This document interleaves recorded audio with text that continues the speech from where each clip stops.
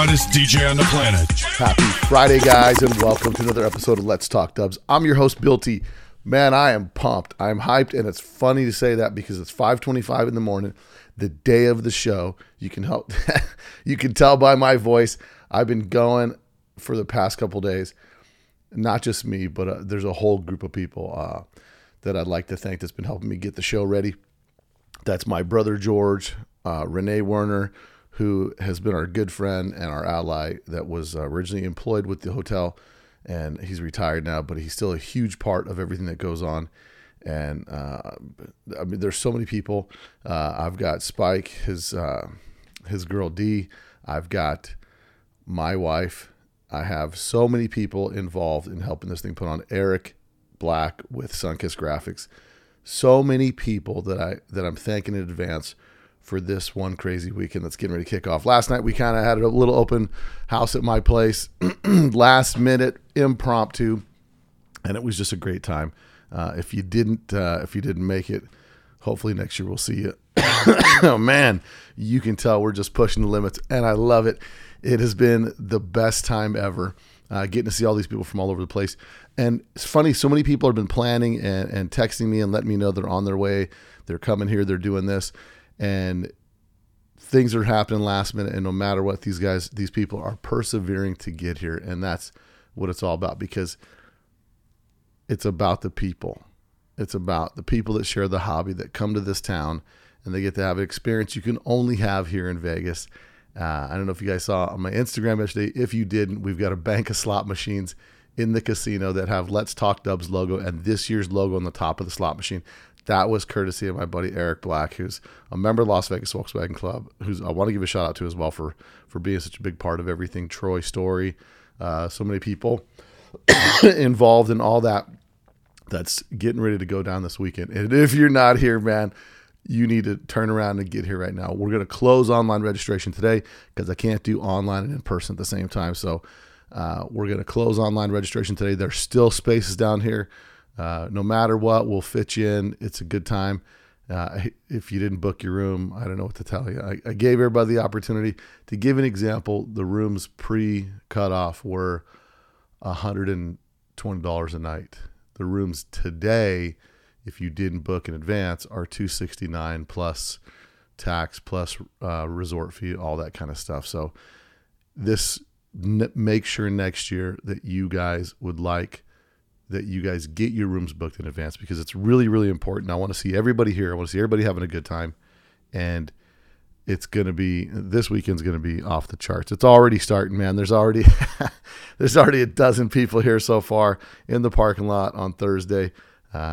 Good turnout with just a little social gathering in my house for pizza and sodas.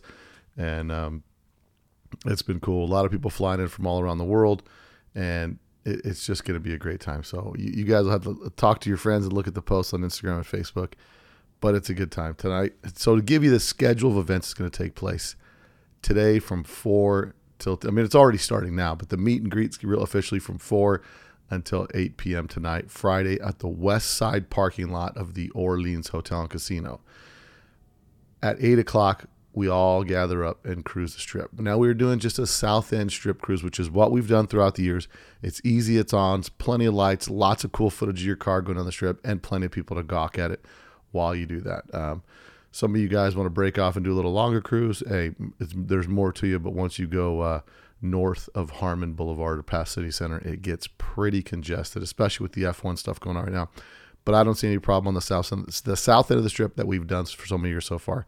It's just going to be a continued fantastic time. So I am really, I can't tell you guys how excited I am for this weekend. And more importantly, excited I am to see so many people making friendships and having a good time and making memories, because that's what these events are all about, is having a good experience, a good memory, and being able to, connect with other VW people. So it's awesome. Saturday's events are going to kick off. Rolling for the car show is going to be at 7 a.m. Car show goes from approximately 8 a.m. until 1 p.m. We're going to pick a top 20, and then we're going to pick a best of show. And this year, what we're doing that's something cool is I'm using Car Show Pro, and every car's got a placard in the window, has a QR code, and anyone can vote for anyone's car. So when we're talking people's choice, it's easy, it's cool, it's so convenient to do. And the cool part, because we're by a casino, you get a lot of drifters from the casino. I don't want to say drifters, but people that are patronizing the hotel that can dip in and out, stop by and take a look at some cars. They can whip out their phone, snatch the QR code, and bingo, give you a vote. So I'm looking forward to seeing how this turns out this year. It's a genuine people's choice, and I love it. We're also going to have a few people going around and making sure that, putting their picks in for what we like. So that's going to go from 8 till 1, and we take a break from 1 o'clock. All the cars stay there, so feel free, come by, look at the cars. Some of the local guys might bag it up and go home, but the majority of people are from out of state. Leave your car in its place, hang out, continue to enjoy the weekend. The hotel is providing some low-cost beverages out front, and they're really catering to it pretty good. We got some shade out there. Go inside the casino, play you some Let's Talk Dubs bonus poker, see if you guys come in ahead. And at 5:30, we kick off the one crazy weekend, world famous poker run. And the weather is perfect. It cannot be better than it is today. And that's when we're going to have this year. It's a lot bigger than it was last year. I'll tell you that right now. So it's going to be wild. There's a lot of cars involved in it. We're going to keep it safe, keep it cool. We used to have a really long trip out to Findlay Volkswagen, and we've loved Findlay Volkswagen for their support.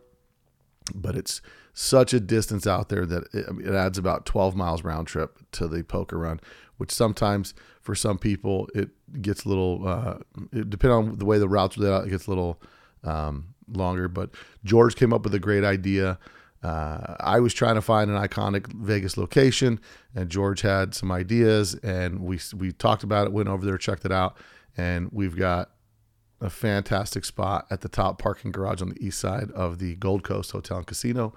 That's where all the cars during the poker run, when they come to get their poker card at that stop, when they pull up, they will get parked as a giant group and a shot of all their cars with a huge backdrop of the whole city on the south end of the strip. So it's super rad.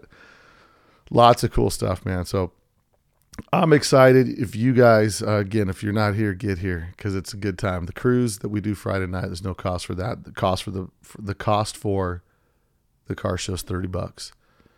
You get, for your $30, you get a poster, you get a wristband, you get a sticker pack, and a poker chip. I don't know what more you want for that than $30. You're getting $30 right there worth of souvenirs. Poker run costs you $50. My mom pays $50 because we give away the money we take in. We're going to be, it's $50 and it's a great time. Listen, you pay more for lesser experiences, but this is one off the chain experience. It's so good that the people that come to this event, they tell their friends, and their friends come.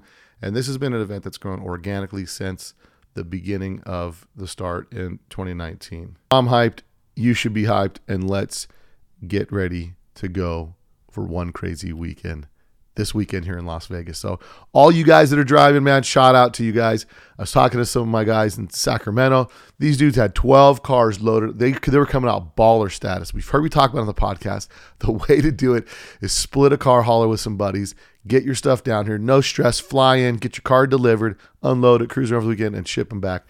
These guys up there in Sacramento had 3 car haulers show up, loaded all the Volkswagens on there, and then the dudes try to strong arm and negotiate, man. That's dirty business. I'm finding out who this company is, and it's not cool to do that to people, man. That's the worst thing you can do. And if there's any people listening to this podcast that are in auto transport or any of that kind of stuff, and you guys are legit, and you hold to your prices, and you do all that stuff, get me your number, because I'll blast it out to all the VW people that want to make it to one crazy weekend, and we'll get you some business, because that's a dirty pool, man, to do that stuff right there. If I can't borrow sand from my boys on the East Coast, that's dirty pool. And that's not good, man. My boy sent me some pictures of all the cars on haulers, and he said, dude, we were loaded up, getting ready to roll out. All these cars were getting shipped down there for the one crazy weekend, and these dudes try to crazy raise our prices. So, it's a crazy world out there. So that's unfortunate, but those guys are still headed down, even though they don't got cars, which really bums me out, because this is a driving event. If the car show is the car show to have some cars displayed. Everybody gets some time, but I want to emphasize this is more about the people and the experience. The car show we do is to recognize some of the hard work that people have done in their cars that they've showed off. The real cherry on top is being able to drive your car with other VW enthusiasts in this world famous city that sometimes people don't get a chance to do. And me and all the other people that are involved that I've mentioned before, we help to put that on so you guys can have that experience. So, yeah, it's crazy. I'm beat. I'm tired, and I'm tired and so excited. I woke up this morning. I've been waking up every day at 4:30, just amped up and ready for what I didn't plan for and what I got to look for and all this good stuff. But it's going to be a great weekend, man. And fittingly enough, I'm going to be doing today's podcast is going to be Niels from Air Mighty. Now, and Niels is a guy that he's been in the game for a long time. Puts out Air Mighty magazine. There's a lot of stuff that you'll learn where the name of this comes from, where the name of that comes from. And he started, Air Mighty magazine back in the day, the website, and magazine's the magazine, and there's a lot of history there. And a lot of things I didn't know about Niels. And I'll tell you, when I went to his show in the Netherlands, it inspired me to really look at how we do our event down here. And it gave me some motivation, some cool ideas. And that's really what the hobby's about. Whether you're, I tell the story that when I was at the Classic and I saw Randy Gates' split window, and I was just like, it's a joke he said to my buddies, bro, my car's done. It's gonna be so dope. You can be so mad, you turn over and punch your buddy. You'd be like, I can't believe this dude did that. That's the experience I had when I saw Randy Gates' split window. I was so blown out of the water of how unbelievably clean that car was that I was like, dude, I need to build something on that level because it inspired me.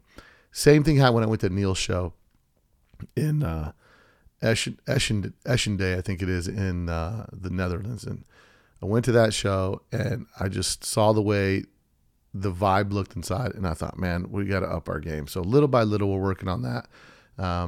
Niels is a master of branding and getting his name out there. And that show, the way it's all laid out, it just looks unbelievable. So it inspired me to make some more changes here in our event. And that's really what the hobby's about.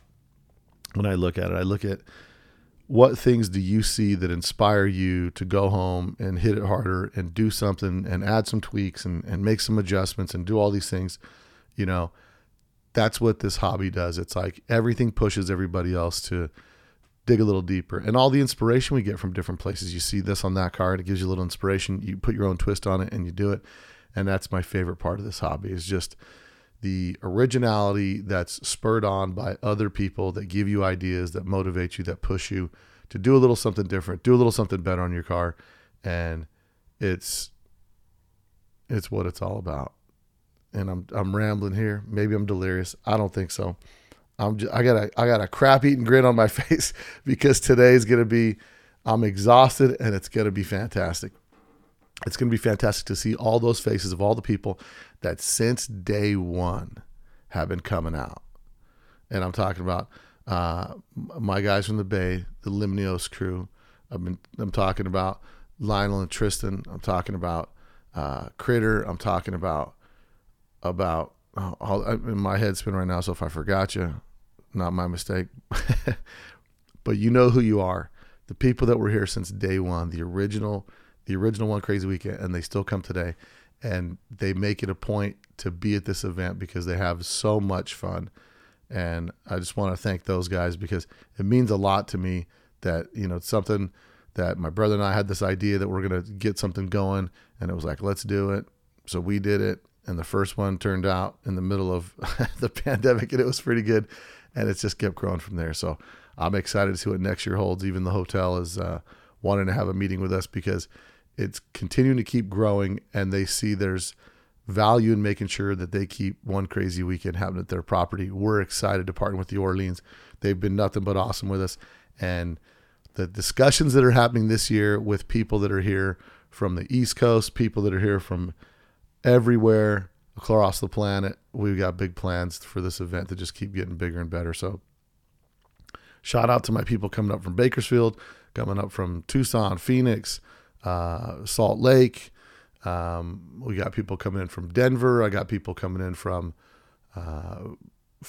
Niagara Falls area. I got people coming in from everywhere, and I'm excited to see everybody. So it's a crazy weekend. If you see me, make sure you say hi, and I'm looking forward to meeting all of you, especially a lot of you listeners out there that have been messaging me. And I wanted to give a shout out real quick, because you get a shout out on the podcast if you give a 5-star review on Apple Podcast.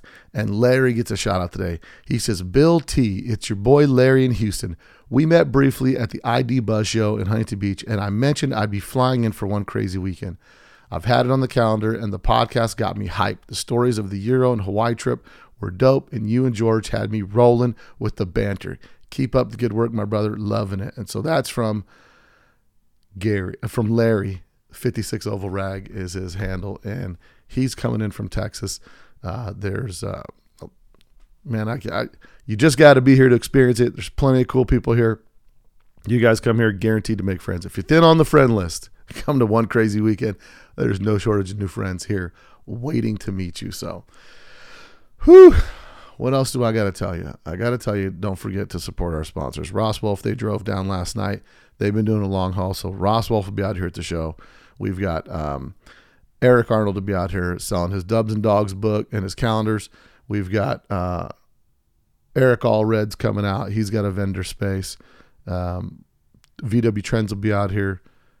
Don't forget to support those that support your favorite podcast. So it's not that far. If you're in SoCal, if you're in Phoenix, if you're in Reno, dude, hop a plane. It ain't that much. Vegas is cheap to get to.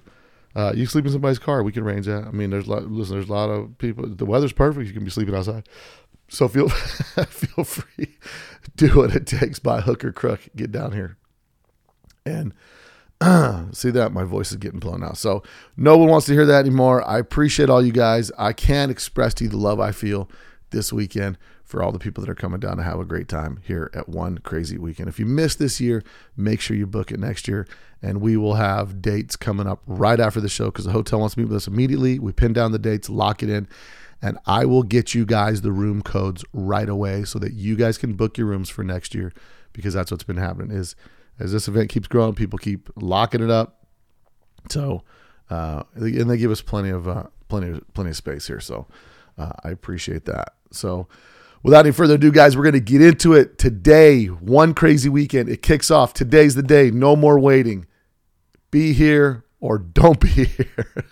But you're going to be sorry if you're not.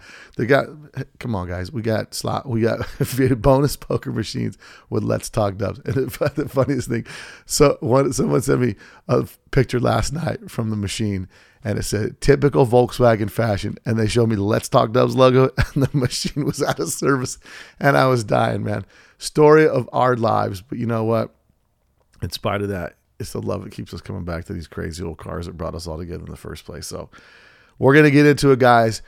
Niels, Air Mighty Magazine, Air Mighty website, Niels Timmerman, this episode, this week on Let's Talk Dubs.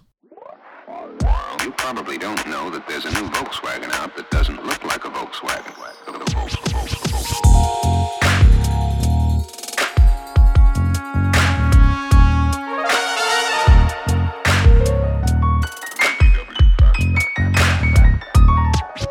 It's got everything that people who like the bug like.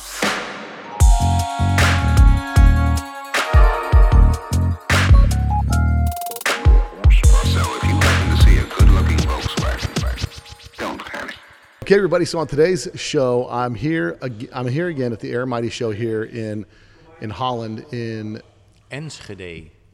That's where it's at. Enschede. Enschede. Yeah, Enschede. Enschede. Yeah. Enschede, Holland, or you guys refer to as Netherlands? Yeah, the Netherlands. Yeah, the Netherlands. There's a lot of discussions about that, but officially it's the Netherlands. The Netherlands. So, and I'm here with the man who makes it all happen, Niels, and its last name is Timmerman. Timmerman. It means carpenter. Oh yeah, really? Yeah. You come from a line of carpenters. Probably. My dad's a house painter, so I like it. Yeah.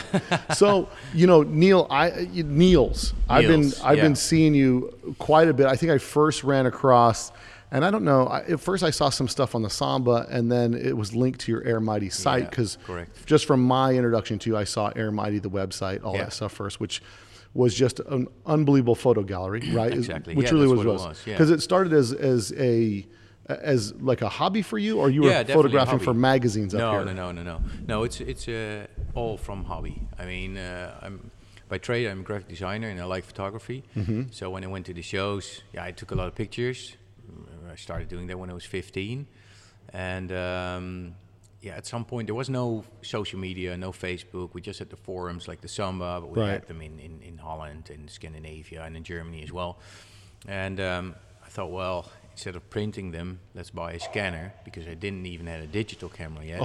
So I took pictures, developed them, scanned them, and put them on a small website. What year was that? That was, I think the first pictures were like 95. I was 15. Really? Yeah. Wow. And so that you had to be kind of computer savvy at that point to be able to scan them, upload, and then create your own gallery online. Exactly. It was all still, as the web guys know, it was all HTML-based websites, very basic. And I just scanned them in, put like a small logo. Air Mighty itself didn't even exist yet, so it just said Niels Timmerman and with the date, and I uploaded the pictures. And it was kind of like I have a graphic design company back in the day already, and then I just put them behind my website somewhere. And then I went into the forums and I linked the images. So you just put a hidden link on the back side of your website. It wasn't really, but I saw on the forums that people were reacting on it, because back in those days it wasn't that easy to make your own website and get it online, and you had to do it through forums. But it's always on a different server. Well, you had to go to Imager, load the picture on Imager, something like that. It was never in your own control. If it's on a forum, and the webmaster decides to delete it, it's gone. So if you link it to other forums from that forum, he gets a lot of traffic, but not to his website, but the pictures gain traffic and it costs him data, blah, blah, blah.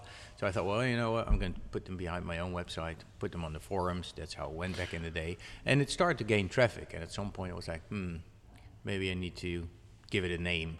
And where does the name Air Mighty come from? Well, it's quite funny, because I was still living at my parents' place, and I was literally sitting on the bed, and there was this website back in the days, and I think it was called allaircooled.com, and it was like a huge list with all air-cooled VW-related websites. And I thought, okay, if I'm going to think of a name, it needs to start with an A, because I'm on top of the list. And then you look at all the names. Okay, it needs to be something creative. Everything is air-cooled this, air-cooled with a K. Everything. So, of course, A is on top. So, I don't know why or when, but at some point I was like, oh, Air Mighty, Almighty, that could work. So that's what I registered. Kind of off of the play of the Almighty type thing, but Air Mighty. That's where it comes from. Almighty, and then Air Mighty. That's the what I played with.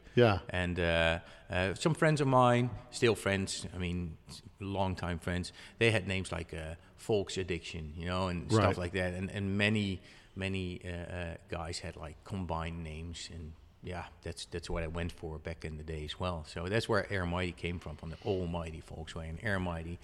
And then, it was on top, and I started to use that logo on the pictures, started sharing it, and I was like, okay, maybe I need to do a website now. Still all low profile, but my intention, and it still is, was to bring something new to the scene. As in new pictures that I took, because at some point these blogs started to come, and everyone was blogging about Volkswagens, but 80% of the people were just taking other pictures, sharing them on their blog. So all the blogs had the same pictures and the same stuff, because copy paste, blah blah blah. I was like, that doesn't add something for me. So I just went to shows. Photography was my hobby. Took pictures, scanned them in, and at some point I got my first digital camera, of course. The 3.2 megapixel ones, and I started uploading them, and it gained traffic. So it worked, and then there were shows. that say, "Oh, do you want to take pictures at our show and upload them on the website? So and share them on the forums."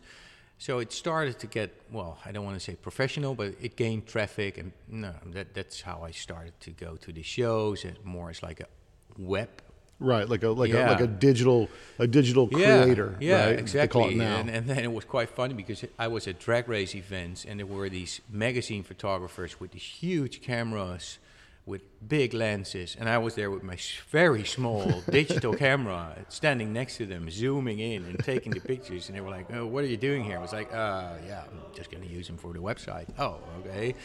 Yeah, so it was a huge contrast, but it worked, and I did that for many years, just for hobby, and And at what point do you? So let's back up a little bit, because this passion is fueled for your love of Volkswagens. Yeah. Now, the way we typically start the podcast, but it's good that we started with kind of getting the genesis of Air Mighty. Mm-hmm. We typically start the podcast with, what's your VW story and how did you get into Volkswagens? Yeah. Well, if I really go back, it's when I was on the back seat of my mom's bike going to school, and there was one Beetle standing at a house. I can't even remember where, but I can remember it, and it was on 4 blocks because the guy was working on it. So it was standing there, and I saw it, and I thought it was a cool car. And there's not much I can remember from my youth, but I still can remember that it was a red Beetle. That's the only thing. I don't know which year or whatever, but it was red, so it kind of popped out. I always liked the Beetle. My parents aren't anything car related whatsoever. Not car people so at all. No, nothing like that. So no oil stains on the driveway, you know. So, but my dad's uncle, he was way into Beetles. So he heard about that I liked the cars, and I just collected small Beetle toys and stuff. And when I was 15, he said, "Do you want to go with me to Budel?" which back in the day was the biggest air-cooled VW show in Holland. What was it called? Budel. Budel? Yeah, Budel. A lot of also American guys know it. It's been around for years, but a couple of years ago it stopped, and now it's Van der Rohe, part of the organization now organizes Van der Rohe, which is a big show in Holland as well. It was a full weekend, as we normally used to do it in Europe. 3 days, Friday, Saturday, Sunday, 2 party evenings. Yeah, so I went there when I was 15. That was my first car show. And and now you take pictures of the cars, but at that point it was still more like artistic photography as well. Right. Like, oh, there's a nice row of doors, and 2 black and white pictures. But I still have the pictures. They're probably on my website somewhere still as well. 1995, and that's where it all started. He took me there, and then I wasn't out of the scene, but I didn't have a car. My parents weren't into it, so shows were always far away. So when I was 19, I still was in school, but my little brother, he bought a VW bus. Really? So he started working earlier than I, and he made some money, and he's not into it as I am, especially not anymore. But in the beginning, his first car, he saw what I was doing. He was like, "I want to have a bus." He had big dreadlocks and stuff back in the days. He was like, "I want to have, blah, blah, blah." The hippie bus. Yeah. So he bought a bus, and that was, we had our own transport, so we could start visiting VW shows. So that's what we did. Not as many as we do now, but we did some. And then my girlfriend back in the days, now my wife, we've been together for a long, long time. She was on the bus to high school, and in our hometown she saw a Beetle for sale, and I think she sent me a text message because, or I don't know, she just told me, I don't even think I had a phone yet.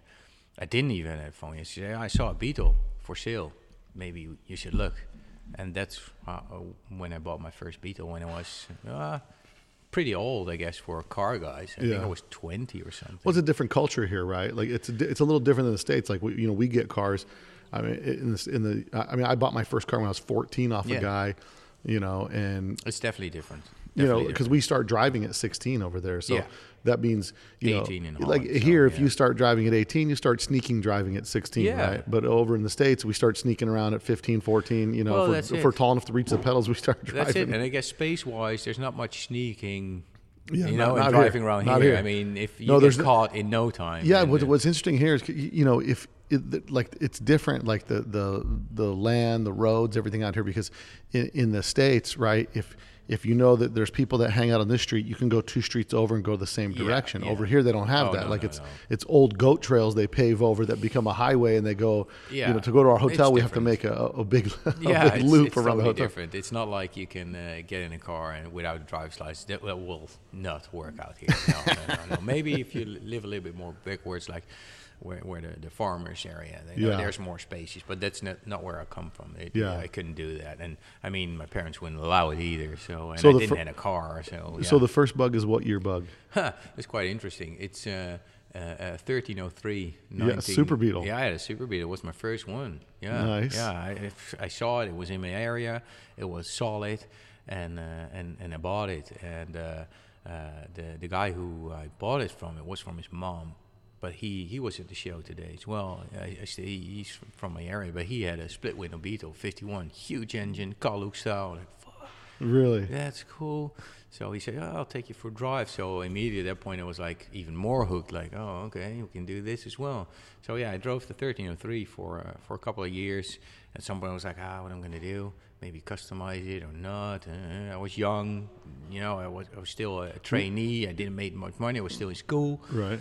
And at some point, it was a nice car. The paint and everything it was a nice, decent car. A good driver. I drove it daily. That was my only transport. And at some point, I wanted something older. And the friends that I hang out with, at that stage, we were going to more and more shows. He had a 60 Recto Beetle for sale. And I just wanted to have that one. It looked cool. It was mildly lower, the patina, original paint. And I bought that, and I sold that 1303. Probably the only car I ever sold. But well, and it's not like you would go and see German lookers at the show. You know what I mean? You would see a bunch of cow look cars and small window cars and things like this. And so you're like, I got a Super Beetle, and I want to be cool. And everybody wants to be older but cool. But like we've got two cup cars out here. Yeah. And those cars. One day I'm gonna have a cup car. Oh yeah. And I think they're proper cool. But it depends on how you style them and what you do with it. And I don't know. At that point I was going to several car shows, and when you're there you see what they do. Right. And in my opinion, I don't want to say the older the better. Don't get me wrong. But I'm a graphic designer by trade, so from a designer perspective, I would say the older the better, because the lines in the split window Beetles, that was all about the design, right? The design, and later on it was all safety and blah blah. Right, you saw how the corporate aspect of automobile started to change the design. Yeah. I mean, I don't even know if it's true, if this is one of the designer's thoughts about it, but that's how I look at it. If you look at split window Beetle from the front to the engine, let's start at the VW logo. Yeah, VW, and then you follow the lines down the front hood. They go back to the A pillars over the roof. They go down towards the engine into the W. That's all really well thought of. From the logo to the engine, from everything's, and later on all that stuff disappeared. And so that's what I like with the older the better, because it's not about safety. The older the more style. It's that's how they designed it. And later on it got developed. Right. They started with the fashion first and then made it function. Yeah, function. Bigger windows, bigger bumpers, more safety, bigger tail lights, bigger. They didn't put on blinkers. I mean, the most beautiful part on especially a split window Beetle in this case, is the front. In my opinion, the front fender. Yeah. Because if you stand on top of it and you look downwards and you see the headlight and the huge bulb going down, and I know it just looks so sexy. Yeah, and later on it just got round and bigger, and that's my opinion. So not older better, but older better looking. Let's say right, but more style, more design influence above everything else. Exactly. So at that point, I wanted to have an older Beetle, and eventually I sold the 1303, and I got my 60 Beetle. You still have the 60 I still Beetle? have the 60 Beetle. Yeah, many people will probably know. I lowered it a little bit more. I put original sprint stars on it, and I had a black flash trim on it. And I still have it. It's the only car that needs to be restored because I drove I'm not sure if I could say, but I drove the shit out. I drove it everywhere. And so once you got that Beetle, so you get the Beetle, what year is this? That's a 60. No, what year is it? What year is it you get the Beetle? That's probably 2002. So at this time, Air Mighty's already, Air Mighty just is getting established. Yeah. And now you're on your mission I got my Beetle. Now I'm driving my Beetle to these shows, and I'm going to start taking pictures. Yeah. I already took the pictures because I was, I was 15. That was 1995. So I was already 6 years kind of in the scene and out, still in it. So pictures were already taken, and I started doing that more because I had the car, and you learn to, you start to know people, and then, let's go to this show, that show, and so it just started to get more and more, and I always took pictures. I always had my camera with me, and I uploaded them, and back in the days it was kind of like a sport, you went to the show, and then you got home tired, but you wanted to be the first one to have the pictures online, put them on the forums, gain some traffic, blah, blah, blah. So till middle of the night, you were working on the pictures, and Monday morning you need to be in school again. And, it was fun. It was kind of like a game or something. Yeah. I've been doing that for many years. Yeah. And since then, you've got a collection of cars now. You got a few cars. Yeah. What's your lineup that you have now? As far as we have the 60 Beetle still. My wife and I were married, so my wife drives a 68 Westie, original Dutch car. We have a 912 Porsche, which I got really lucky to. The cars. To be honest, if we've been into this for a long time, so you get lucky at some points, and then we are lucky enough that we could grab the opportunity to buy something. Because if I look what we have now, you can't afford it. No, by far not. It's like, so sometimes it gets normal. You get used to it. I mean, everyone can relate to that it gets used to it. What you have in your garage, but it's sometimes you pinch yourself like, okay, it's still we were walking in, and we walked past an early 911, and I'm talking with Andy. He goes, this is a proper 911, and I said, I had a 65. I bought it for $450, and it had rust around the back window, complete car. And I said, it's too rusty for me. I parted it out. Yeah, well, exactly.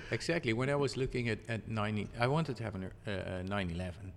The early the better, again, like we discussed. Right. And the money I was saving, maybe like 200 euros a month, and they gained price like the 500 euro a month. They got more expensive, so I was like, I'm not gonna. You're never gonna catch it. I'm never gonna get one. And then a good friend of mine, he had a good deal. I sold one, got it back, and long story short, he offered it the 912 for really, really, really decent money. And I had the chat with him, and my wife was there. And I said, well, I need to think about it. And we walked away, and she said, hey, Niels, why do you need to think about it? You've been saving up for this for years now. This is within your budget. We've seen the car because we went to his place on vacation a couple of years before. Why do you want to sleep on it? Otherwise, you're never going to get one. And so, So I gave him a phone call, and 30 minutes later, we were sitting coffee, and we kind of made the deal. And it was like, okay, if she was like, oh no, it would never happen. I would now, especially, never had one. It was just before the hype that the cars got, especially Porsche got up. What year is it?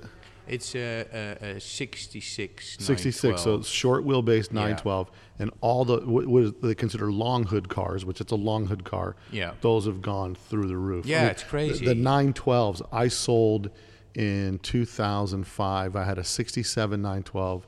I bought for $1,200 complete car, and I sold it for $3,500, and I thought I really made a payday. Yeah, and meanwhile, 5 years later, that car was worth 10 double. Times Double. I mean, it was worth double, and then it kept going double, and it would double every 5 years. Yeah. And now, I mean, the 912s right now are selling for, You know, I've seen 912 selling for 60, you know, 50, 60,000 bucks for a 912. Exactly. And that, to give you, I mean, I hate talking price, but to give you an idea, that would be 5 times which I ever paid for it. So it's insane. You know, it feels a long time ago, but if you look at it, it's not really a long time ago. But it's yeah. And if they're nice cars, you know, and that's kind of the thing, right? When we start in this hobby, we try to get whatever we can. We don't care the condition. We just want an old car. Yeah. And the more we're around, the more we're looking for the most complete, the most original, the most, you know, the most least amount of work car to get, because then you can do what you want to do to it. And then still have the car has some of that original soul to it. You know? Exactly. So you got the 912, you got the ragtop. The ragtop, the Westie from my wife. I have an original Dutch 51 crotch cooler Beetle. I had 2 shells, Beetle shells. I bought a Beetle shell because a split window Beetle, crotch cooler one. I thought I'm never going to own one.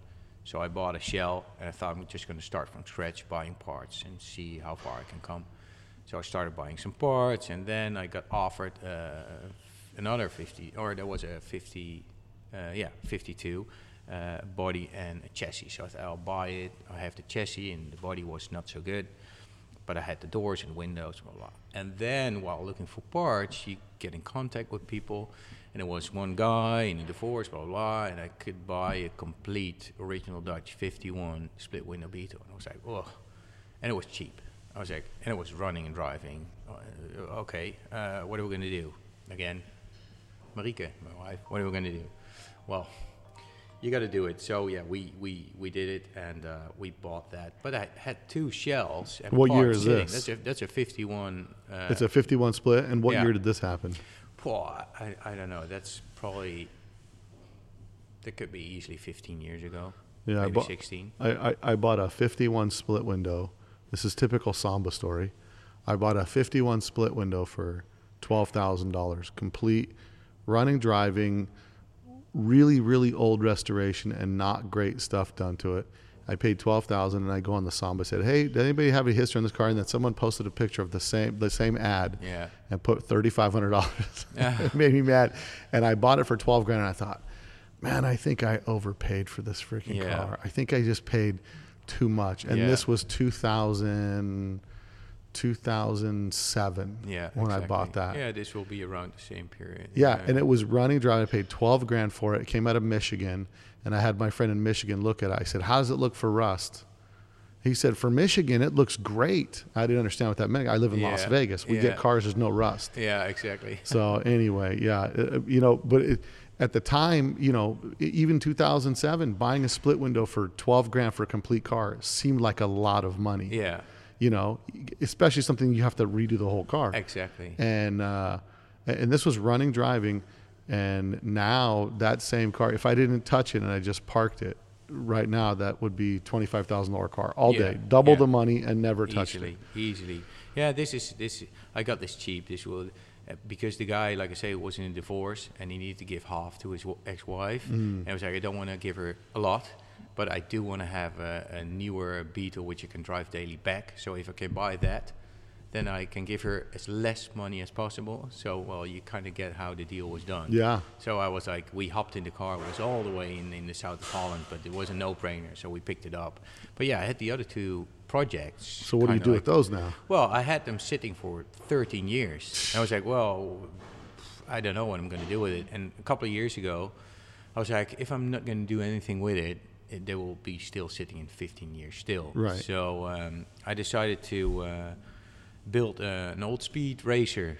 I didn't have an interior. I had a chassis, I had a gearbox, I had an engine, and I had the shell. Needed minor work with really solid shell.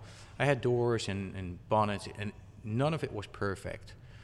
But perfect to build an old speed racer, which I could build with very minimum budget. Right, everything so you already had all the parts. I had a lot of parts and stuff. So, and it also give me the creative freedom to build something, and I don't need like an original interior and door panels and blah blah blah, because it's again for me expensive. You know, it's a razor, whatever. I just build it myself. So we put half a roll cage in it, and I a friend of mine worked on the chassis, and I did the paintwork myself. Asked the painters, it looks like shit, but I'm really happy with it. I did it myself. I was like, whatever, dude. I did it with spray cans. Original 2K lacquer spray cans. I got out of my office, out of my garage, and I saw the leprechauns or like I saw animals running around. It was high on. I was like, whoa! I cannot even drive home. But I had to go home. It was 2 at night. I did after work, and okay, so I bought a better face mask the next day because I didn't know. Never done that before. It was a lot of fun doing. So yeah, I painted it myself, and we customized all the interior, and we got it finished for an ice race in Austria. So we took it on ice with spikes and just raced it. That's what I built it for, and just had a lot of fun with it. And other people like, whoa, that's an original 52 matching number Beetle. Why are you going to do it like that? Well, I never had the intention to sell it because I'm never going to get another one back. But I don't have all the funds to get a complete restoration and make it perfect, right? So we only live once, right? Let's get it done and have fun with it. And we did several old speed races with it, and we drive it, and it's here now as well. It's an old speed. It's the blue one out front. Yeah, the blue one with the black hood. Yeah, I saw that. Number 12 on the side. I was just kind of I just saw your name on the side, and I thought, does he race that car? Or is that his car? And then, so that answers that question for me. Exactly. So, but you get that way sometimes, right? Like you'll just be building and saving, and then you get a better deal on a better project, something you have to do less work. Yeah. And then you hate to get rid of the stuff that you have. Exactly. If you can really bad in build something and make it worth it. Yeah.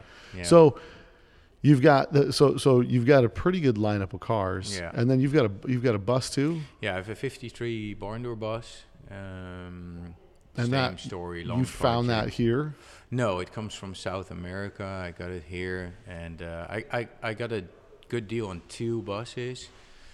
Long story short, I sold or gave away one of the buses, which was a panel van for the metalwork on this bus. So a good friend of mine, Paul Wisk in the UK, he did all the metalwork on it. He painted it. I got it back, and together with Marco Duval, a good friend of mine, we did all the technique and made it drivable. Nice. Again, we did it all by ourselves, and budgets were again limited, but it worked. It's far from perfect, but it's a really good driver actually, and I drive it a lot. So we got it finished for our marriage in 2015. Yeah. And since then, I'm more of a driver guy. So I kind of never looked at it again. I just started driving it, and during summer days, it's just parked in front of my house, and I drive it daily. Yeah. And it runs really good, and so that's probably one of my favorite cars because it's not perfect. Yeah, it's I've had a car that was perfect, and they're very hard to own if you like to drive cars. Yeah.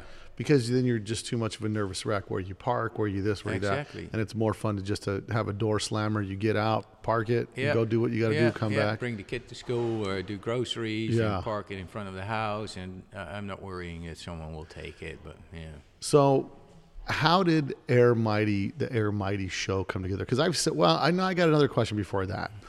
So you start Air Mighty magazine. Yeah. There's a couple things here, right? Air Mighty, the magazine world is supposed to be dying. Yeah. Right? Yeah. When I'm going to give you my impression. Being an enthusiast, first time I saw Air Mighty, I thought, wow, that looks like the Rodder's Journal. Yeah. That looks like a high quality magazine. The price was 4 times the price of a magazine. Yeah. And every time I saw one, I bought one, and I was like, these are cool. And I'm going to get these. And we're going to break it all down. But from the average person, if you're listening to this and you don't have a copy of Air Mighty Megazine. Yeah, I thought, well, let's do Megazine because magazine, it kind of, It's a play on words. Yeah, it's play on words again. But nowadays, we say magazine just as it is as well. So where did the inspiration come to start Air Mighty magazine? Yeah. The Air Mighty Megazine. Yeah. Well, I'm a graphic designer by trade. By the way, you've got the 50th issue out. Yeah. That's what they're celebrating with the plaques and stuff that are out here. Exactly. Issue 52 actually came out just before the show, but hey, you always need a reason to celebrate something, right? Celebrating issue 50 at this year's show sounded proper good. So, it's fantastic. Yeah, that's why all the golden banners and the little golden stickers and the golden wristbands and a lot of the top 20 awards are gold as well. So give it a little bit of an extra theme. I like it. Yeah. So from an enthusiast perspective, and clearly the decision is it's not a business decision to start a magazine. Like I'm going to go and start something that's in a medium that everybody says is dying, but I believe that I can bring something to the table that's different. I think that because as an enthusiast and a hobbyist, I have to look at it from the standpoint like he purely did this out of passion. Yeah. How did this idea come together for this? Yeah, well, I'm a graphic designer by trade, so it's already my line of work to do this kind of stuff. And I've always worked as a sole man company, but I did some magazine work already for a printing or a publishing company on freelance base. And you did a lot of articles for other magazines, right? Yeah, as well. Because I took a lot of pictures and can I use this? And whatever, just use it, just spread the word. It's right. You got to do it together, right? And the magazine business wasn't new for me, but it wasn't. I just did the layouts and stuff, but it was for like the pharmacy industry, like completely different magazines. But the whole concept wasn't new, and we were on vacation, and I'm more of a picture kind of guy, not like a big reader.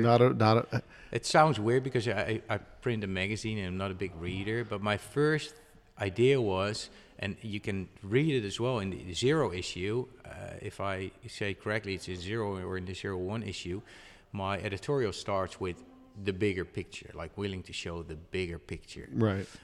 As in more pictures, less words, give it like more exclusive feel, kind of like that, but it kind of didn't work because eventually we decided to do it in 3 languages, so every story needs to be in 3 languages, so it's kind of a lot of words, but the stories are short that way. That was the interesting part to me, because you decide you're going to start a magazine, and you're here in the Netherlands, and you think, okay, I'm going to start a magazine, but the biggest market is the U.S. market.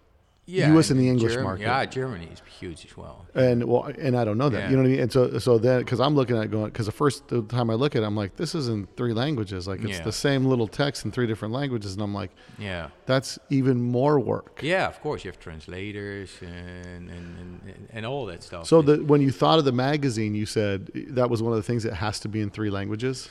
At first, I didn't, but then I talked to several people, and it was like, to make it work, like you say, how are you going to start a magazine in a world which is getting more digital nowadays?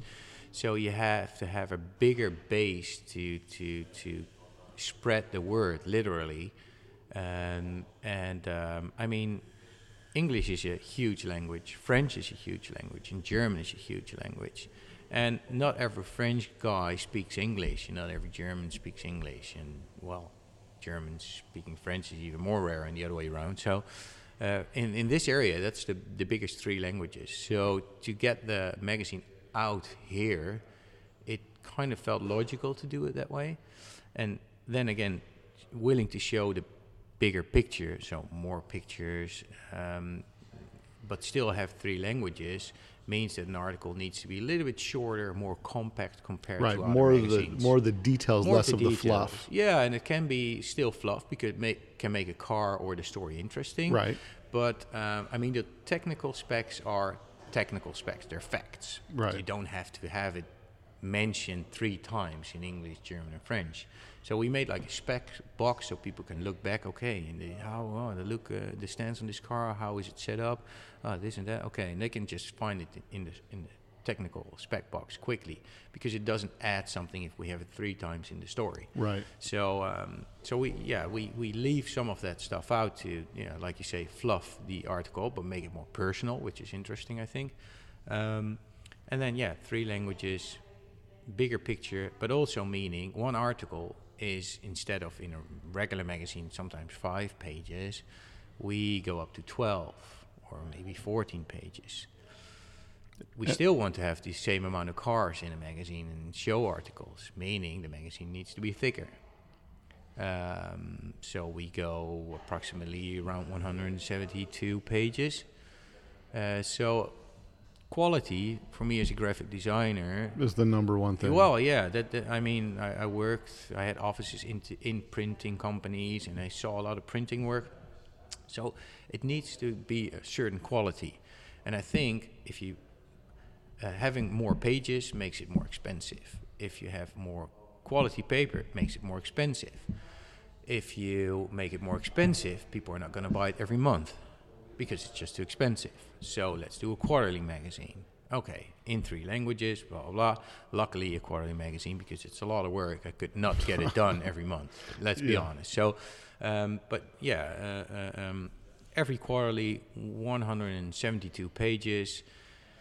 It's still the same amount of pages compared to if you combined the other magazines 13 years ago, spread out over 3 months. But the only benefit was we only print once, meaning we have advertisers in there, but they have 1 page every quarter, and they don't have 3 pages if you count them all together. You know, like 3 loose magazines, all with advertisements, so they have 3 times the same advertisement in those 3 magazines, but the amount of pages is still the same. So it gives us a little bit more pages for articles. Of course, advertising space is a little bit more expensive, but it's the same if you look over the 3 months combined in 1 quarterly magazine. And I think with the quality magazine, like you said, Reuters Journal, that makes people eager to have it. Sure. And every 3 months it's like, oh yeah, why not? I just want to have the collection complete. So I think for the advertisers, also for the people who build their cars, they get a proper page layout feature with big pictures. Yeah, you work so hard on your car to get like 1 picture in color and 5 in black and white. Well, it's a big difference. So I think it all adds up, and of course, you try to think of a lot of positives and negatives while you get the idea working, but it also kind of develops while you're working on it. And the zero issue came out. Why the zero issue? Because I had no idea if the whole idea would work. Right. So the zero issue is kind of like a prototype, to say it in car ways. Yeah, Okay, well, what's going to happen? Let's see, zero issue. And companies, luckily, Volkswagen companies, they liked the idea, they supported it, they still support it, which is a huge, I really respect that. And without that, it's not possible. Yeah. Don't get me wrong. We need the advertiser. It's Well, it's in the magazine business, there's a balance between advertising for revenue and subscription base because the subscribers are what the advertisers are looking for, and it's like you need both parties. You need both parties. I think you need everything. Yeah. In my opinion, people build cars. They want to have them featured because that's what they want to have them showed at the show. Advertisers are companies who are willing to sell. So if you show good cars, and other people want to build those cars, they need to buy parts from the companies. People drive their cars to the shows. They break down or whatever, or they want to build it to get it here. So, you have your partners to support the show, and eventually people drive here, they need the parts, so they support the companies. So I always say support the ones who support the scene. Yeah. But it's like a visual circle. I think you all need each other. If there's no shows and people are not going to drive the cars out, they will not break down. You will not sell parts. It's of course it's a long story cut really short, back to basic. But I think that's kind of how it works. Everyone needs to work together to make it all happen. A show like this is not a show. Oh, you have no cars. You have a staff. I'm impressed by the amount of people that you have helping the show.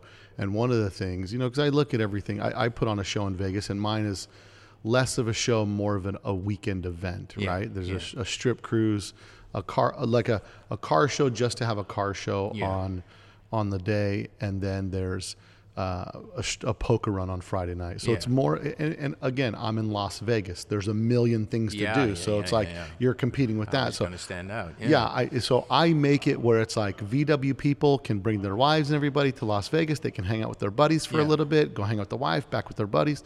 And this event, because you got to come all the way out here to this event. Yeah. What you've done a great job is branding. I walk in, I said, man, he really brands brands himself. That's what I said. He brands himself so well. Yeah. And then, you know, and we'll get to the show in a minute, but I saw a question on the magazine. When you started doing the magazine, did you get any pushback from anybody, or did anybody that you were friendly with kind of look at you and say, oh, you're going to be competing with me now? Like, what's good? Did you get any of that? Or, yeah, of course. Or everybody was really supportive? Because it's interesting when you think, you know, when your drive and your intention is to do something to make the scene better, to say, hey, listen, you know, I have a business back home where what I do, you know, and I'm in a construction field and I do things, but I look at everything like you do through a business standpoint. And when I look at things in the VW world and I go, why are they doing that this way? It would be so much better if they did it properly, because they're losing focus. Who's the customer? What is the goal? You know what I mean? And the goal is, you know, to put on an event, to drive people to go there. So what was it like when you first came out with the issue 0 and all of a sudden you're thinking, I'm going to hand this to the guy, he's going to be really excited. He looks at me like, what are you doing? What are you doing? Yeah. Is it kind of weird, a little awkward? Yeah, well, I mean, at first, the first show where we came out, a lot of people were just enthusiastic about it. I didn't know what to expect. But immediately people were like, can I subscribe? Can I get it? Blah, blah, blah. So it was good. I mean, for years you've been building up a reputation there. The pictures I have of my carbon cab on my phone are off of Air Mighty's website, because you took really cool pictures of my bus, and I was like, oh, I'll save these pictures of my bus. Yeah. So you have an eye for taking the picture. So you already have a history for years of delivering Before we actually had the first magazine in hands, I was in the scene, active with the name Air Mighty itself for a little over 10 years already. So the name, people knew the name, but they didn't know that I was going to do a magazine. Right. So yeah, at some point I started talking about it, and there's a winter fest in Holland in January, and that was the goal, to get the 0 issue printed. And I was there with my friends who are still here now, helping me out with this show, and we put together a small stand at one magazine, 2 cars that were in the magazine next to it. Well, let's see what happens. Let's see what people are if they're gonna like it. And I was like, whoa, people want to subscribe. How are we gonna do that? Let's get pen and paper. You're thinking like, I'm just gonna put happen? 1 issue. Yeah, I zero had no issue, idea. 0. I had no idea. But we also got the support from many companies here in Europe. They were like, oh yeah, let's give it a try, and they still support the magazine nowadays, which is amazing. And yeah, I don't know. Maybe I'm a little bit like, maybe for me it feels overwhelmed. I don't know. I don't know how people look at me as a person, or I don't. But I got the support from the businesses and from the crowd. Yeah. And that I had a full-time job as a freelance graphic designer next to it. So this was just an extra big job. That's how I saw it. It's a big undertaking. Yeah, it is. But I did it next to my work for probably 8 years still. As a hobby. As kind of like a hobby. Right. Of course, it wasn't a hobby anymore at that point, because, you know, you were pretty serious with subscriptions and I mean, it was serious business, but I didn't want to let go my graphic design work, because it feels uncertain, you know? Right. But at some point, I was so busy with it. With the magazine? With the magazine, I was like, okay, I need to stop to work for the publishing company to let those other magazines go, because it was just night work constantly. I was like, okay, so I stopped. And it was a monthly income, which I let go. And I was like, okay, Marieke, what do you think? And she was like, you know, we're gonna, let's do that. And when was this? That will probably be 2000. I started in the magazine in 2010, so it will probably be 2017 or something. And I still do graphic design work now. Freelance. But yeah, freelance. On call, yeah, but those are like more smaller fill-in jobs. Yeah, so because the other magazines, they were like monthly. So I was very busy with those deadlines every month. Yeah. And I couldn't manage to do it all together. And the other jobs I can do like in between. And now at this point, I would say Air Mighty magazine, or the whole thing with the shows. Well, around the shows is different. Around shows is 200%. I mean, the last 1.5 months, I went to bed at 3 o'clock, 3:30 at night, and then job, magazine, and then show again, and it's a lot. But it's just temporary, right? But normally, it's the magazine itself would probably take 80% of my daily work, and the other 20% is the graphic design work, which I still like doing because it's something completely different. Right. Different companies, different people, and different mind on design. It's like a fresh. It's like ginger when you're eating sushi. It cleans your palate, and you think fresh again. Exactly, and of course, I have a lot of the design work coming out of the VW scene as well nowadays, because companies see what you do and then, can you do my business card or my logo, whatever, which is cool as well. But you kind of get out of the Air Mighty thing, because the Air Mighty thing, like you said, the branding and everything, it's a brand. So it has a kind of style. And at some point, it's good to work on a different style for a different company, to say it like that. So it gives you a fresh mind on stuff. So in 2017, you just let go of your full-time thing and decided to gear into the magazine 100%. Yeah. And then you get COVID. The COVID comes in 2 years later. Yeah, that was convenient. Yeah. And so, but I think there's something to be said for, you have such a passion for what you do. You're willing to take a risk, and to have a supportive spouse, a wife that says, hey, I think you can, she believes in you that you can do it. You need, with that little extra boost of support, it makes a big difference, Definitely. Which is just unbelievably helpful, because I have friends that have spouses that are not so supportive, you know what I mean? And I have the same. My wife is really supportive, and, it just becomes something to where, it helps you push through to achieve the things you want to. Yeah. And the crazy part is, from my perspective, I've seen your motivation as purely a love for the hobby. Yeah. You know what I mean? Yeah. And if you can do something that you love and really kind of start being a part of it, then it just becomes more fulfilling. As much as it's a job, but it's a fun job. It's a job you love to do. Oh yeah, I don't mind working nights, because I get a lot of positive energy out of it, Yeah. And when you walk around here and people are like, you did it again, it looks so cool, and when show cars enter the show, and I'm glad that they're here, because we need cars for the show, but the car owners are like, thank you for inviting me and having me here. I'm like, whoa, for me that feels the other way around, I'm happy that you're here, but they are happy that they can be here. And I'm like, okay. That for me, it's still kind of like something I can't believe or something, you know. But like I said, I don't know how people look at me, but I just love doing all this stuff. No, listen, I can tell you from afar, we've never really met, sat down, talked. Like, this is the longest we've had a conversation. Yeah, definitely, and but this is, it's also one of those things where it gives me the opportunity to have you sit down with me and we talk about it. And not only I get to know you, but all these people that don't know the name or the face behind Air Mighty magazine and the history behind it. That's the part that's important to me, that I've been able to contribute to the scene. And again, it's something, the last thing I needed was one more thing to do. Yeah, no, you know exactly. what I mean? Yeah. And it's like, here I am, I flew halfway across the world because I wanted to come here, see some friends. And I thought, while I'm there, I'm going to get some podcasts for my because our scene, ever since the internet, has become this global scene to where it's like, I know this guy from the Netherlands. I see him at all the events. And then I remember one time when I came to the first Volksworld show, I'd sold a set of Porsche Fuchs, negotiating with a guy with an English accent at Pomona Swap Meet. And then I come 2 years later to Volksworld, and I see the guy, and I'm like, hey, I sold you those alloys back in Pomona. But it's like, you see the scene gets so much smaller when people realize it's,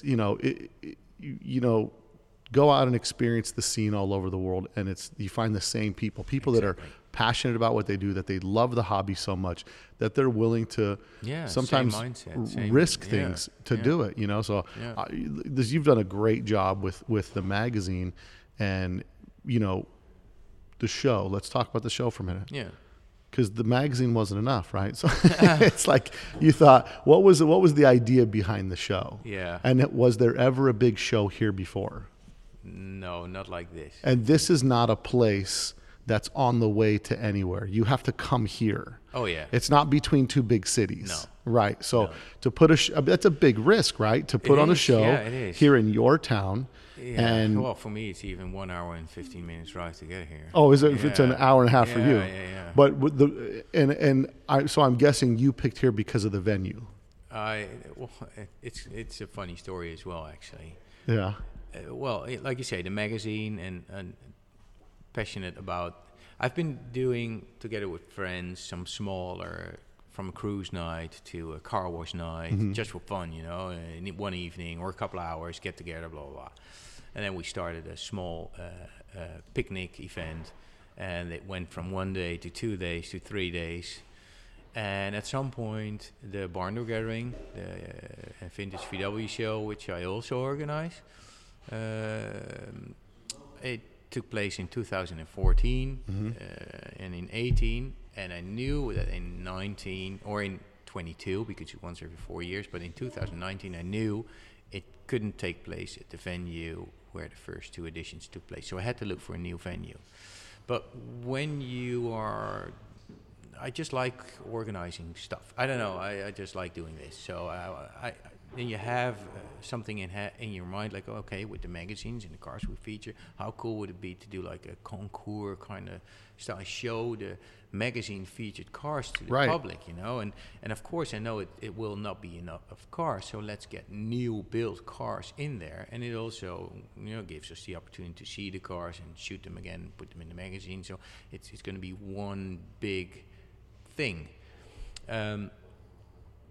So I always have those things in mind, and they never go away. So in 2019, friends of mine who do live here, they said, well, in our area there's this cool old airbase with a huge strip, and I think that would be the good location for the Barn Door Gathering. Yeah.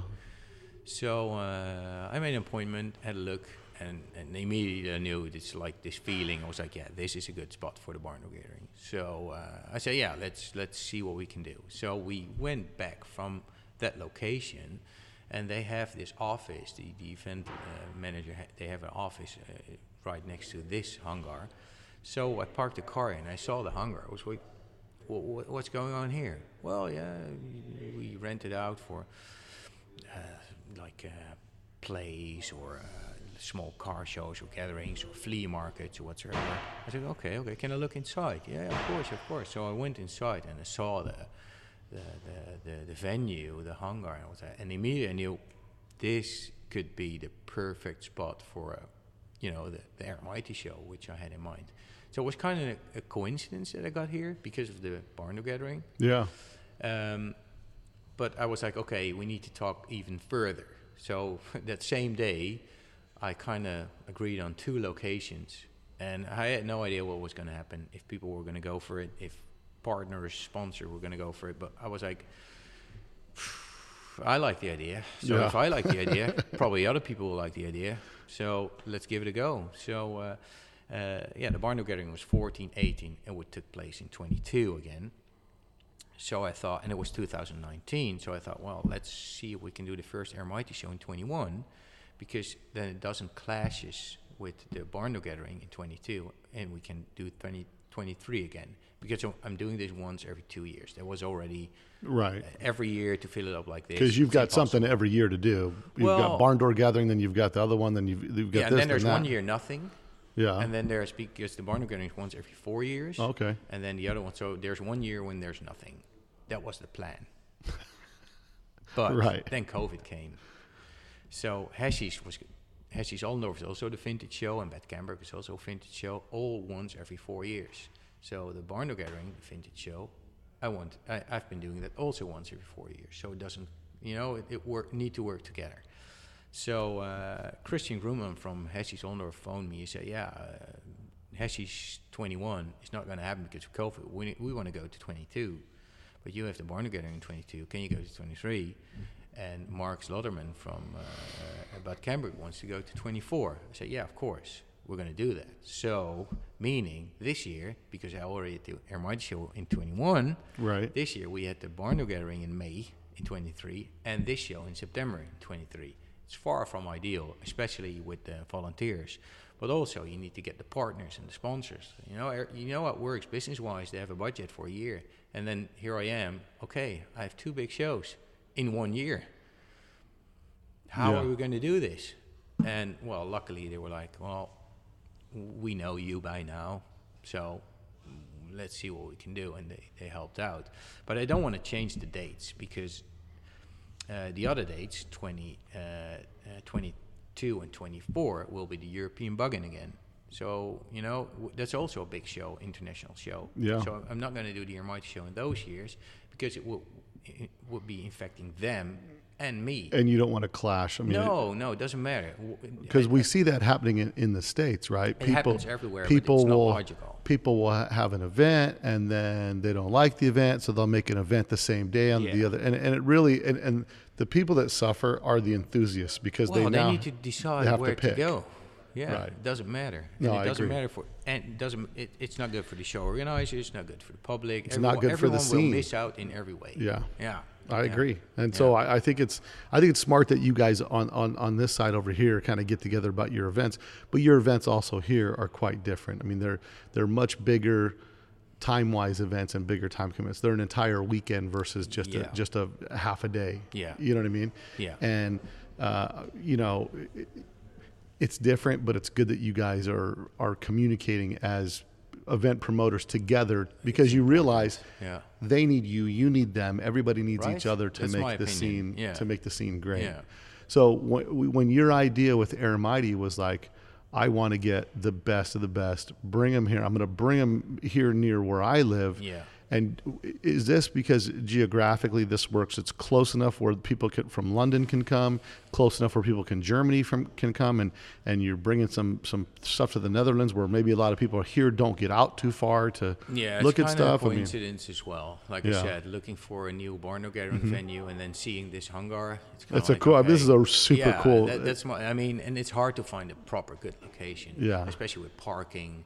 And for the Barno Gathering we have camping ground as well. Yeah. So and the previous venue was an old industrial area, so I wanted to have something like that as well. But finding an old industrial area with camping grounds, it's not easy, and parking. And this just fitted. And then I walked here and I saw the hangar, and I was like, yeah, this show needs to happen here because, it's easy to talk with the location manager because you do several things as well. It's all fenced, which makes it for events easier to manage. So it had a lot of benefits, and I mean, location-wise, for me, it's not ideal because for all the appointments, it's a long drive. It will cost you half a day easily. So you try to combine some in the area. If I can combine some appointments, I'll try to do that. But it doesn't always work. But location-wise, it is pretty good because we're close to the German border. So and for Scandinavia, it's an easy drive. I mean, for Scandinavians to go to Belgium for Spa or the Buggin', they go, but it's a longer drive. So we see more Germans, more Scandinavians here. For the Brits, it's of course it's a longer drive than the EBI or whatever. But if people want to come, they come. But it's a different crowd, which is also good because when the Brits come over to show their show cars here, or the people from France, it's also a long drive for them. But if they come here to show their cars, they can show it to a completely new group of VW enthusiasts because the guys from Germany and Scandinavia, they don't always go to England or France to check out the cars. So it makes it interesting for everyone, I guess. But that's maybe dumb luck. No, I think it's worked out. I think I'm impressed with the event. I'm impressed with, because you feel like, sometimes car shows feel like a bunch of cars parked in a parking lot, and it's not really a show. This feels like a car show. Yeah. This feels like something that's organized, that's put on, that's got cars to feature, the way the cars are set up, the way they're laid out. There's a lot of thought. You can tell there's a lot of thought put into the way things are here, where sometimes you go to some events that just feel like they're just trying to jam as much as they can in one hall. Yeah. And you can't, the angles you're looking at the car are not right. You can't see the engines, you can't see. All these cars here are really pretty high quality cars. Yes. I mean, cars that I could never own or build or whatever. But the people that put their energy, time, money in it to get a car like this I think they need a proper stage, just like the magazine, you know, a proper amount of pages or a proper amount of pictures, and over here a good a podium, to say it like that, to display the car. So they can show it to the passionate people that come here, and I think it works. Just give them the space, you know.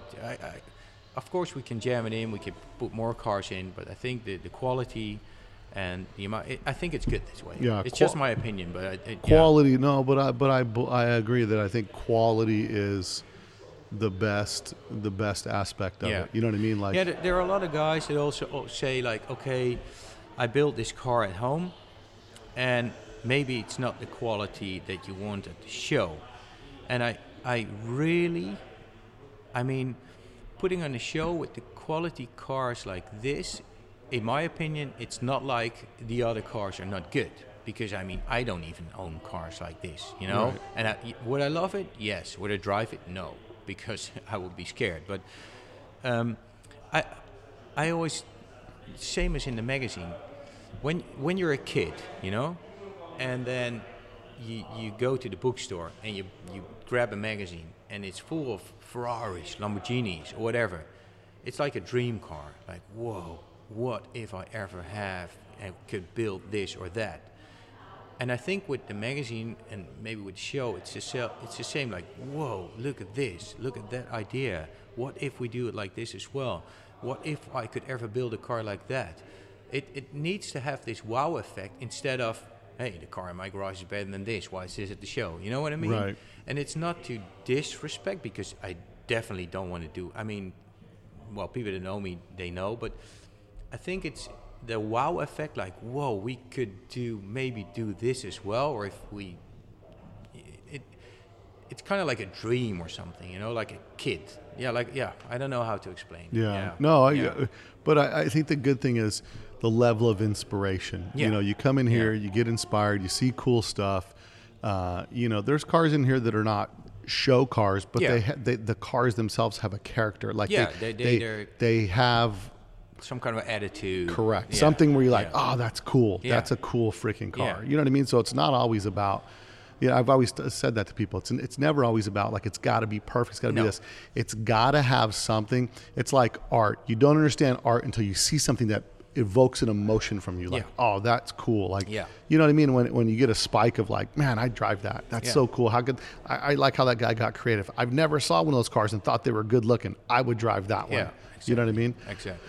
So I think I like the venue put on here. I like that you've got the VW's parking out front so they can park together as a group. I like the way that, you know, it's a really nice setup. And if anybody's out thinking about coming to this event, I think you make sure you get on the calendar and take a look at getting yourself some time booked out here to check the event out. It's worth coming out here, checking out some cool stuff for a day, meeting people. I think the best thing about coming out here that I've noticed from coming out over the past 4 or 5 times that I've been out here to Europe is that just meeting the people. You know what I mean? That's the most important thing. I know what you mean. I mean, let's be real, you know, just let's downsize it. We are here for 3 days. The car owners are here for 3 days. At some point you have seen the cars. Yeah. But we are all together here, and you have a chat, and you have a beer, and you grab a pizza, whatsoever. You know, that's what it's all about, eventually, right? You know, the whole world comes together with people from Indonesia, Japan, America. You know, and it's good to hang out. Eventually, that's what it's all about, I guess. And I've said this a million times on the podcast, but it's fitting that the name is the People's Car.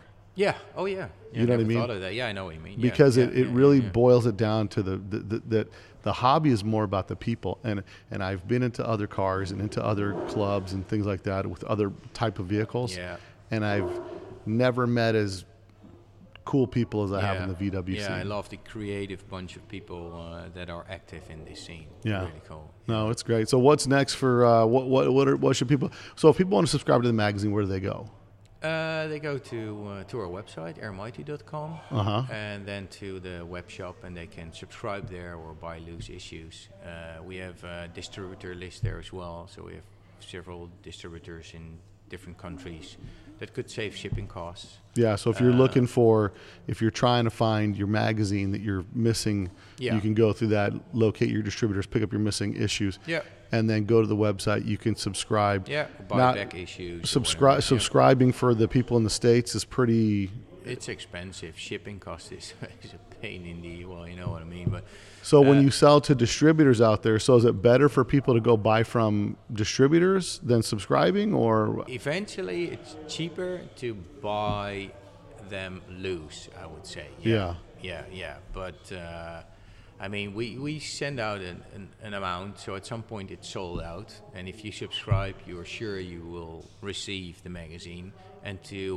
I mean, no one gets any profit from shipping costs, so we try to get them as low as possible. So what we do is we ship a huge amount to America, and from there we try to distribute them so we can keep the subscribers' costs low as well. Right. So yeah, we do our best to keep those costs to the minimum. And have you been surprised with the growth of the magazine, like how it's been received? Yeah. It's I mean, from the first issue, 13, 14 years now with the magazine. I started in 10. And in 2010, how many magazine zeros did you publish? Well, because it's an investment. The first one you do with zero, you have to say, I'm going to put $15,000 to making a magazine. Easily, I mean, it's a big investment on something that I hope they like it. You know what I mean? Yeah, so like I said, I'm happy that we already got support from the companies in the scene because they knew they knew who we are. You do need advertising to get like a base cost, and then it's a risk that you take. And I'm luckily happy that I can, together with my partner, with my wife, to do this and take the risk and then put every time, money, and investment and energy in it to make it work. And a lot of people say, are you going to go to digital media now, blah, blah. No. I think there's something different with the people of our generation that are enthusiasts in the hobby. Even when you come here, someone bought me a magazine that has one of my cars in it, and they said, hey, I bought this for you for $1. Yeah. But there's something for the people of our generation that are in the hobby that we were inspired by looking at magazines. We like the feel of a magazine. Yeah. We like the collectible aspect of the magazine. Definitely. Like there's a lot of things for the hobbyists that check boxes. In other words, all and the things I after a mentioned. show like this, I mean, there will be hundreds of pictures of anybody's car on the web. Yeah. And it's okay, cool again.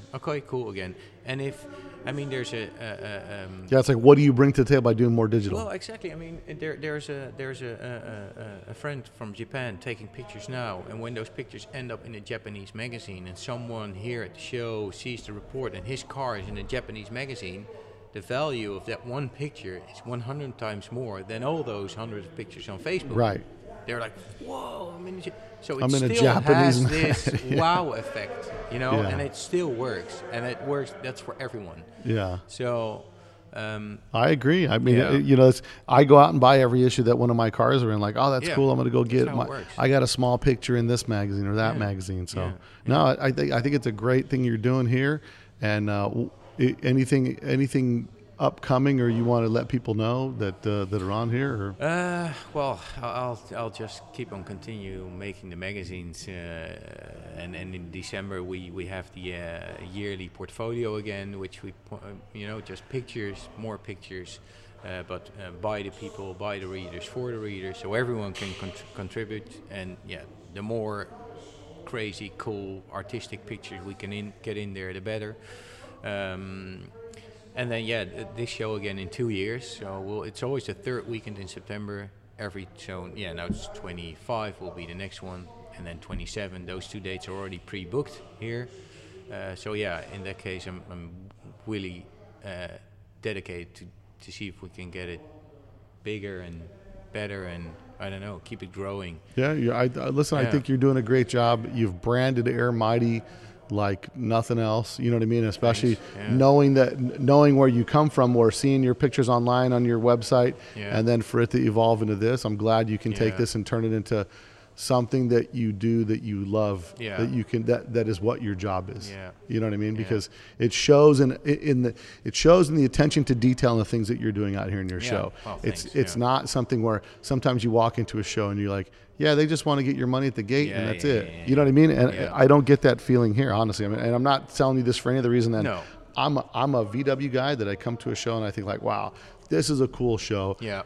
And what shows like this do, they inspire more people to try to do one more better thing at their show. And the same with your magazine. Yeah. If someone looks at your magazine and feels threatened, elevate your game. Yeah. And then everybody wins. And then everybody, like I said in the beginning, starts to add stuff again to the scene and try to bring something new and keep it interesting for people to go out. Yeah, I mean, it's important. Just go out, get out, just go there, visit it.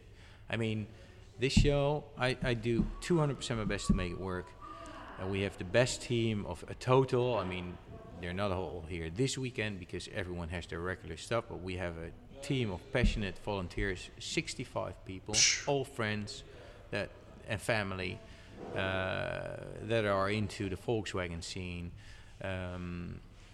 And I think people that get in here, they feel it. They know that the volunteers know what they are doing, and I think that's a very important thing. And then just get here, bring your car, take it out, drive it. I mean, having the visitors, the air-cooled visitor parking full, it's fun for everyone to see. It is. And at this show, we have, of course, people need to pay entrance. I mean, I wish it was free. But it can be done for free. Right. I mean, this venue, security, absolutely. Everything. I mean, but if you bring your water-cooled daily car, you pay entrance, parking. If you bring your air-cooled VW, you have free parking. So I do try to stimulate it in a positive way to get people here and bring your stuff out and show it. And, I think that's the most important thing. Just get over here and just enjoy it. I mean, I enjoy doing this, but I do this for I mean, I can sit in my garage as well and look at my car. But, you do it because you love to do it. It's your passion. So and it shows, man. So I appreciate. I know you're super busy, and I appreciate you taking the time out to sit with me and do this podcast because it's definitely something great. You've been a huge addition to the VW scene. You're now become one of the staples in the VW scene that people look forward to, whether it's the magazine or the events that you put on. But it's something you've accomplished that I can tell has been a goal of your passion for the Volkswagens. Yeah, for me, it doesn't feel like that. I'm just one of those. I don't know how I just do it for the fun. No, listen, you've done a great job. And I appreciate it, brother. Thanks for coming on the podcast. Well, thank you for coming to Holland and to Enschede. Enschede. All the way to Enschede. And I mean, likewise, what you do is the same, right? We try, you know what I mean? Yeah, and people love it, people listen. So thank you as well. But it's funny, my thing started out as like, I just want to do a podcast, give people something to listen. I had no plan of what to do. I just knew I listened to a podcast and I thought, oh my gosh, the VW community deserves better. And I said, I know a lot of people. I know Buddy Hale. I know all these guys. I'll just get them on. We'll just talk about building cars and doing this. And then it became where I started chasing history and getting these guys and calling these guys that haven't talked about Volkswagens in 25 years and get them on the podcast.